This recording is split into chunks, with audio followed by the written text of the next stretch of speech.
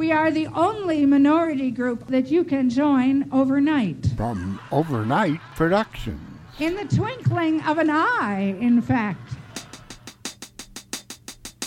The way they choose to use their sexual organs would not be a basis for claiming discrimination. Wouldn't make any difference at all. Whether they're gay or not, wouldn't make any difference. My personal feeling is that based on the hate rhetoric that's coming out of the Republican Party, I think Governor Wilson will veto these bills. If you circulated in what were the artistic crowds, if you will, or if you were homosexual, you were soon made aware of the existence of this Johns Committee. It was supposed to be a guide to help you identify homosexuality in the state of Florida, what to look for.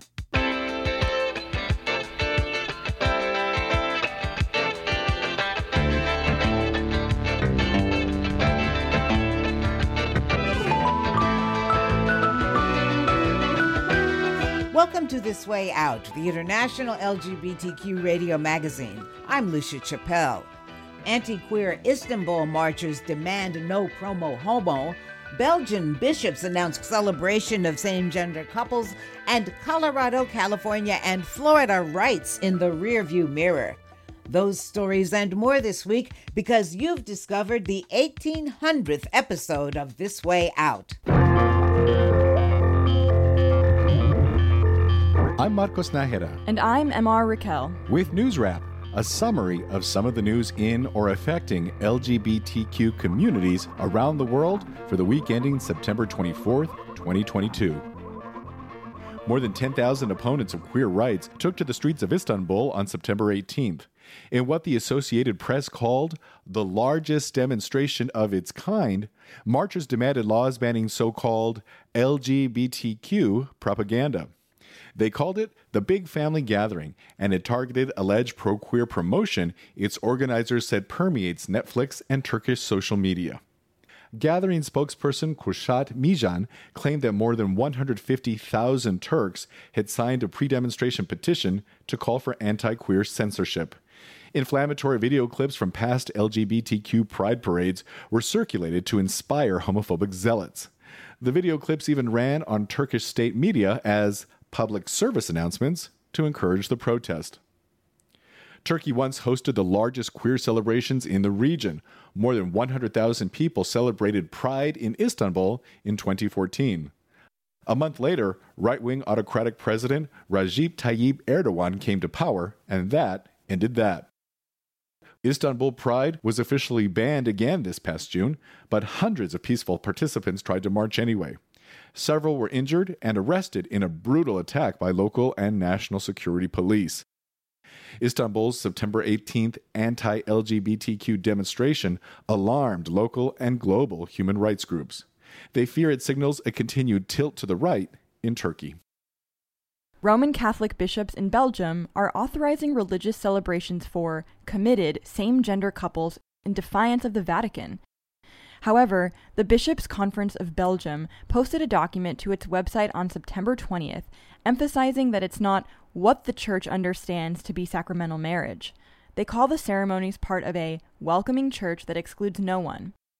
There will be ritual prayers and a commitment by each couple in the presence of family and friends to be faithful to one another. The Vatican officially banned such ceremonies in March last year.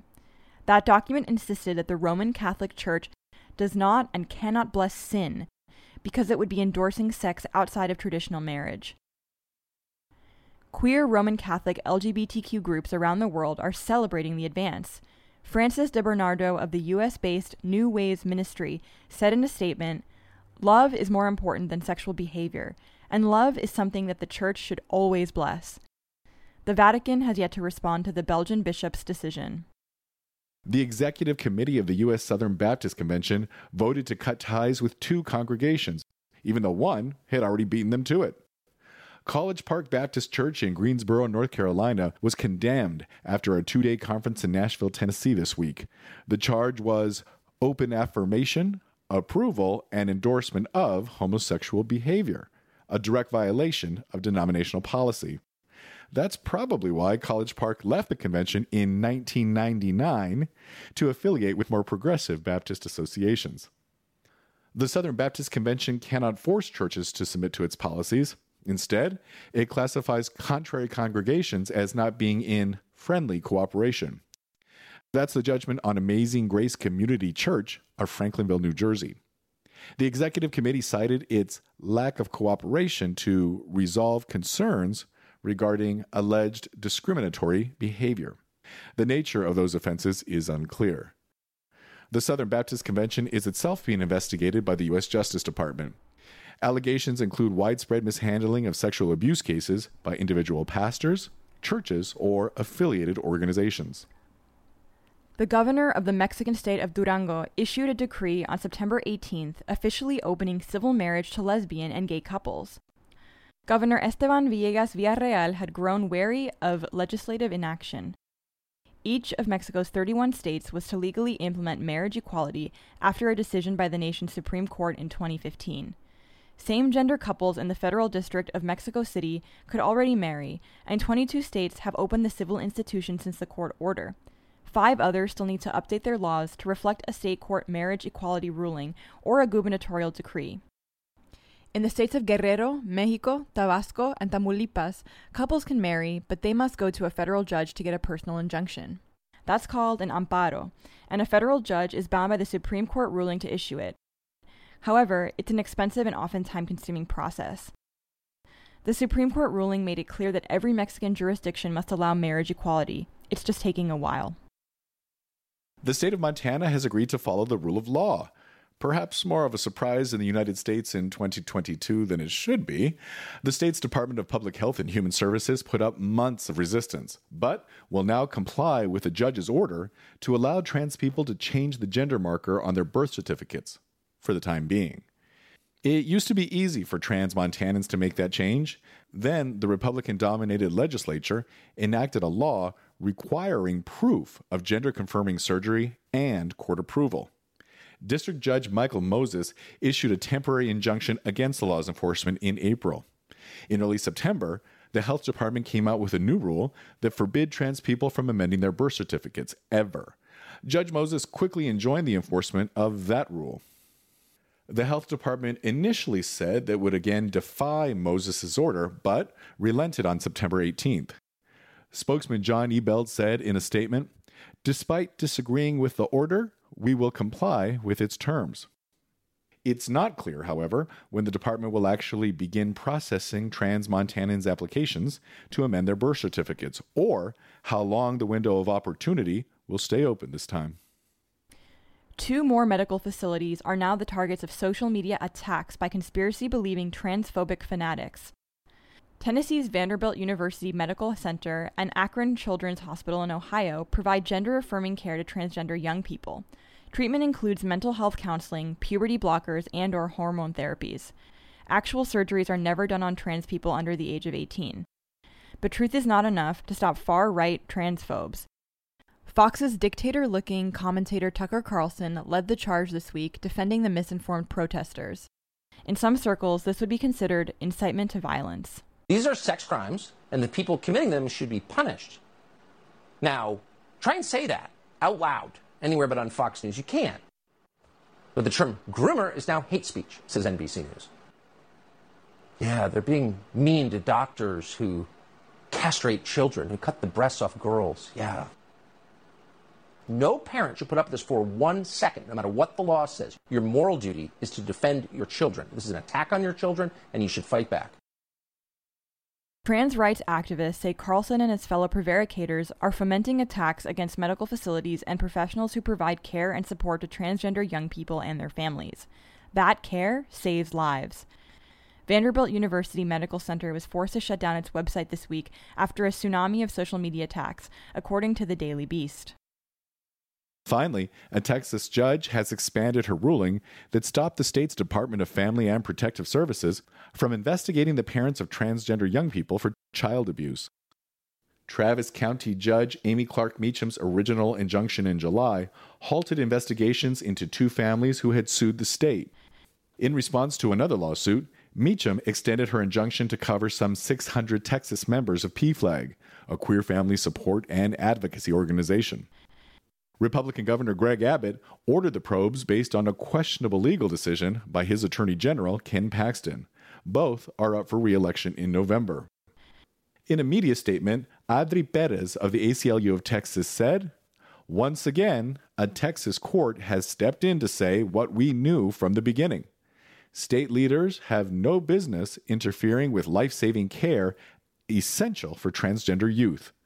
We should trust doctors and every major medical association on how to support transgender youth.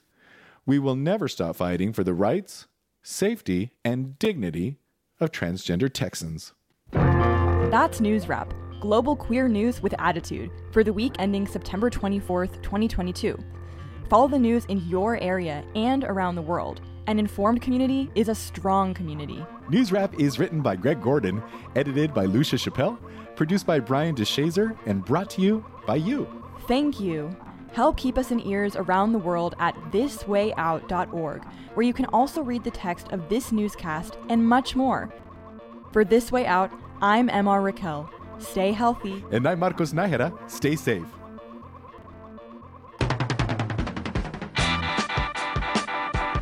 This Way Out is supported in part by contributions from our listeners. Some give a little each month, some make a larger annual contribution. More information and a link to give are online at thiswayout.org. Thank you.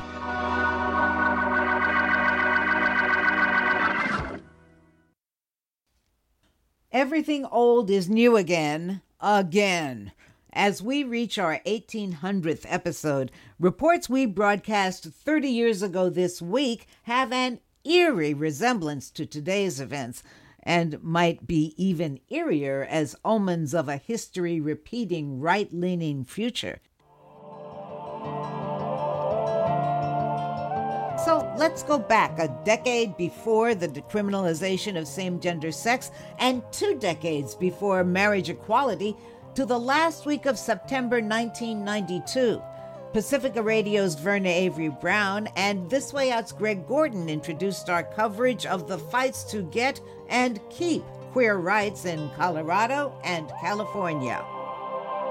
In Colorado, when voters go to the polls in November, they can vote to turn back time on rights already extended to gays and lesbians. An initiative sponsored by a group called Colorado for Family Values would make it legal to discriminate against gays and lesbians. Scott Schlegel says polls predict the initiative will fail, but gay rights groups aren't taking any votes for granted. Ordinances in 3 Colorado cities, Denver, Boulder, and Aspen, currently prohibit discrimination on the basis of sexual orientation. Even so, according to a Denver newspaper, there were 30 formal complaints of bias based on sexual orientation in Denver last year, 6 in Boulder, and 3 in Aspen. Some complaints involve dismissal from jobs, others involve rent increases or the denial of housing. This kind of discrimination should be legal, say members of the Colorado Springs-based group Colorado for Family Values. Spokesperson Kevin Thibodeau. Their sexuality, the way they choose to use their sexual organs, would not be a basis for claiming discrimination, but they are still protected under every other non-discrimination law that they would come under. Gay rights advocates have organized the Equal Protection Campaign to oppose the amendment. Field organizer Sue Larson says Colorado gays, lesbians, and bisexuals have a broad base of support in cities across the state. Political representatives from both parties have joined on board with us, and our honorary chair is Governor Romer, and that would, I would hope, speak to people regarding how the other side is redefining what family values are. Larson says hate is not a family value, and that has become the slogan of people who oppose the amendment. Attorney Jim Joy of the American Civil Liberties Union Colorado chapter says even heterosexuals fired for suspicion of being gay will have no legal recourse under the amendment. It wouldn't make any difference at all. Whether they're gay or not, it wouldn't make any difference. But he says the amendment may violate the U.S. Constitution. It really may, in fact, be an opportunity under litigation to establish the rights of gay people, because if it does pass, the ACLU and other organizations will be in court trying to have it declared unconstitutional under the equal protection provisions of the U.S. Constitution. The U.S. Constitution says that all citizens are entitled to equal protection under the law. However, Colorado for Family Values maintains that the Supreme Court has established that sexual orientation is not a basis for a claim to protected class status. I'm Scott Schlegel in Denver. This is This Way Out, the International Gay and Lesbian Radio Magazine. And we're the Flirtations.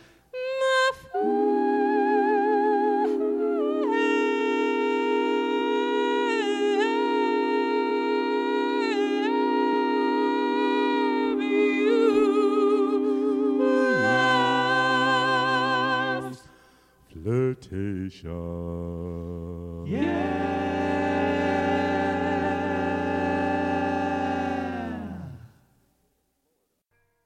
Imagine my surprise. On September 25th, California Governor Pete Wilson signed AB 2601 into law, a bill protecting the state's gays and lesbians from employment discrimination. Last September, the Republican governor vetoed a similar bill, AB 101, sparking weeks of demonstrations and street protests across the state. The question on everyone's mind this September was, what would Wilson do, and when would he do it? David Smith, Public Information Director for the Los Angeles Gay and Lesbian Community Services Center, echoed the pessimism of most of the state's lesbian and gay activists. My personal feeling is that based on the Republican platform, based on the hate rhetoric that's coming out of the Republican Party, I think Governor Wilson will veto these bills. Democratic State Assemblyman Terry Friedman was the chief sponsor of last year's AB 101. He also wrote this year's AB 2601.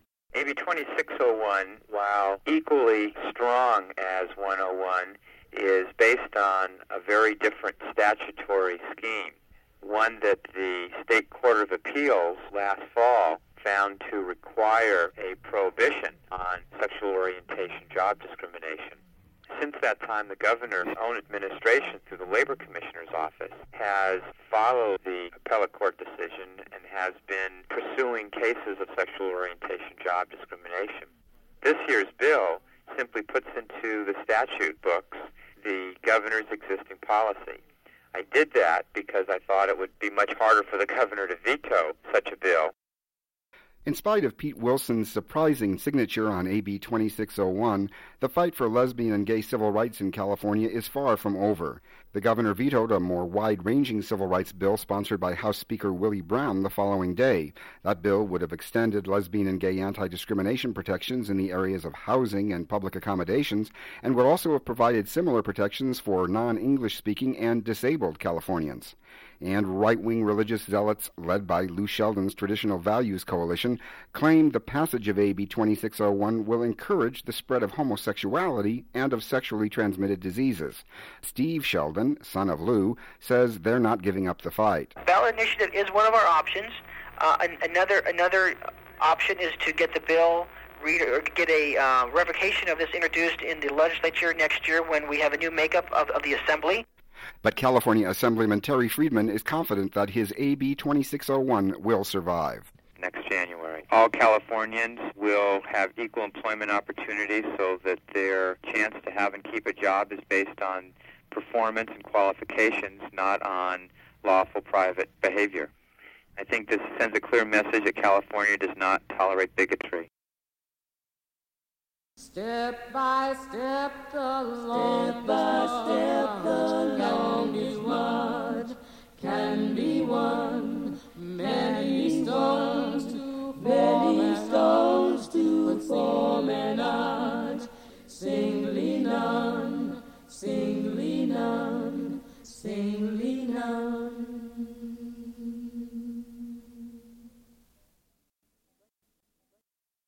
I'm Roman Kalinin from Moscow.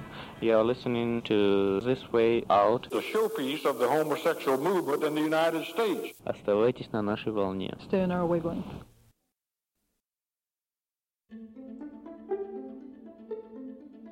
Hi, I'm Brian DeShazer, CEO of This Way Out Radio and Overnight Productions, Inc. I hope you're appreciating the archival sound you're hearing. This Way Out Radio is itself a part of queer history. This Way Out has been selected as one of the first-year collections for the Library of Congress National Recording Preservation Board, Radio Preservation Task Force's new program Sound Submissions. This means This Way Out programs will be preserved for future generations. You can help preserve the future of This Way Out. Email us at info@thiswayout.org to subscribe to our newsletter. Thank you for listening and for your support.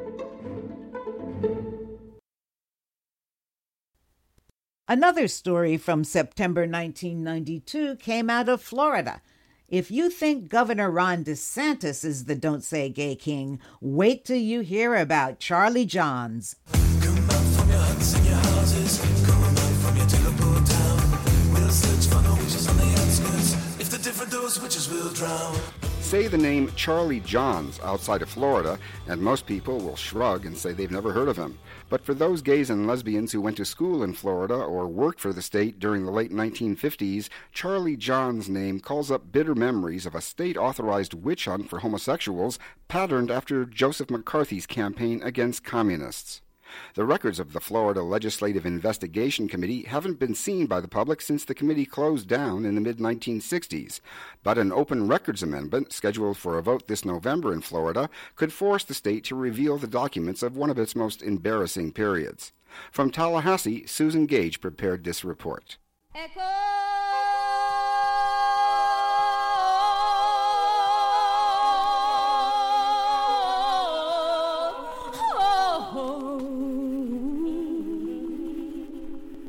Nothing but an echo of the past.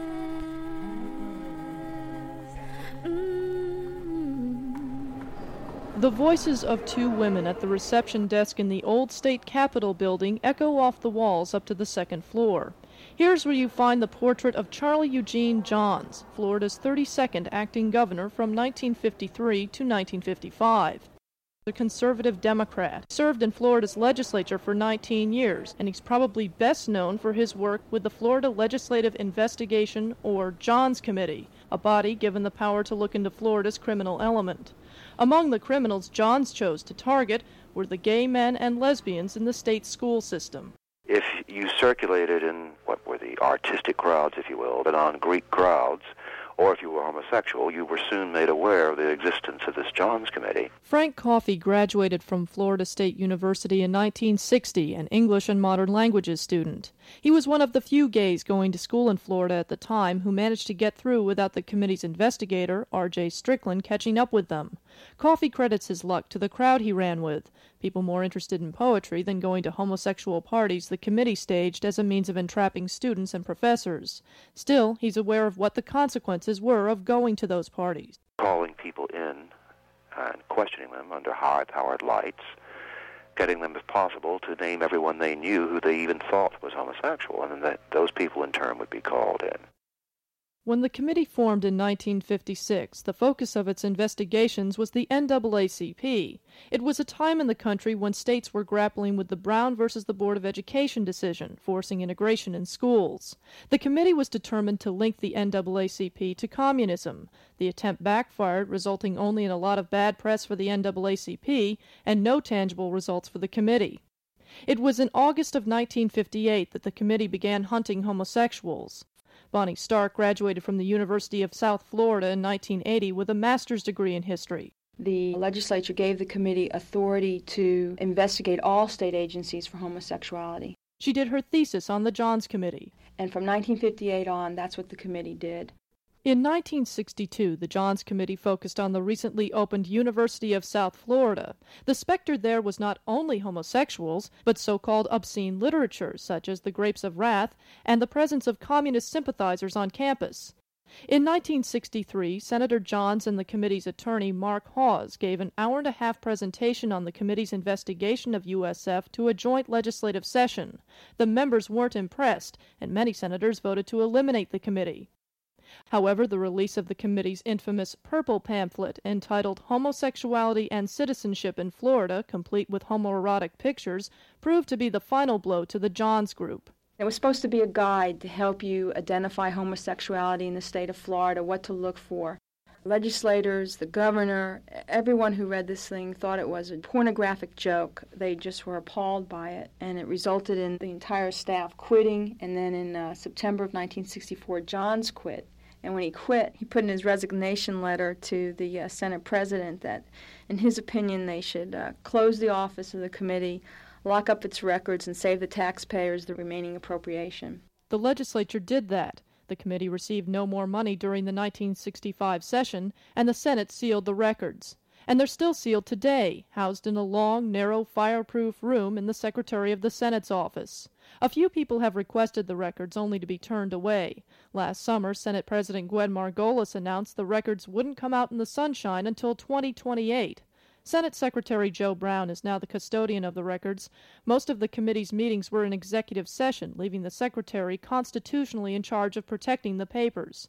He remembers what his predecessor said to him the day he took office. He showed me the Johns Committee records and said these have to be kept under guard, locked up from the public.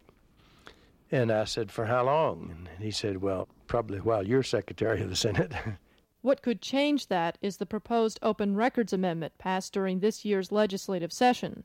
The amendment, if ratified in November, would cover records of the legislative, executive, and judicial branches. Exemptions to the amendment would require a majority vote of both legislative chambers. We're not talking about John F. Kennedy's assassination. Bonnie Stark would also like the records opened. She says she doesn't care about the names of the committee's victims, many of which are already recorded in the minutes of the Board of Education meetings from the period. By locking up those records, all we're doing is creating a historical injustice, because we're saying that for whatever reason, we don't want to learn about this part of our history. Florida Senate President Gwen Margolis' press secretary says the president's decision to release the records in 2028 is based on the federal census standard of keeping personal information secret for 72 years. Whether the Open Records Amendment will affect that will ultimately be a question for the courts to decide. But in the meantime, if anyone wants to see what's in the 44 boxes containing the Johns records, they're going to have to sue for them. Reporting for This Way Out, this is Susan Gage in Tallahassee. Florida, land of flowers, land of light. Florida, where our dreams can all take flight. There are treasures for all who venture here in Florida.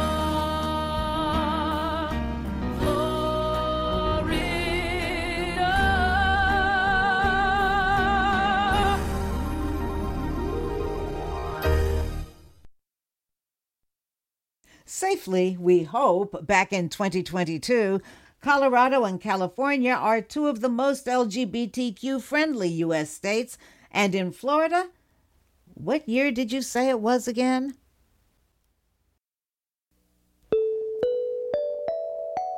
Thanks for choosing the 1800th episode of This Way Out, brought to you by the nonprofit Overnight Productions. Some program material this week came from Marcos Nahara and M.R. Raquel, produced by Brian DeShazer, and with archival material from Verna Avery Brown, Scott Schlegel, Greg Gordon, and Susan Gage, and a congratulatory message from the OP CEO Brian DeShazer. Sugarloaf, The Flirtations, Holly Near, Sweet Honey and the Rock, and Abney Park performed some of the music you heard, and Kim Wilson composed and performed our theme music.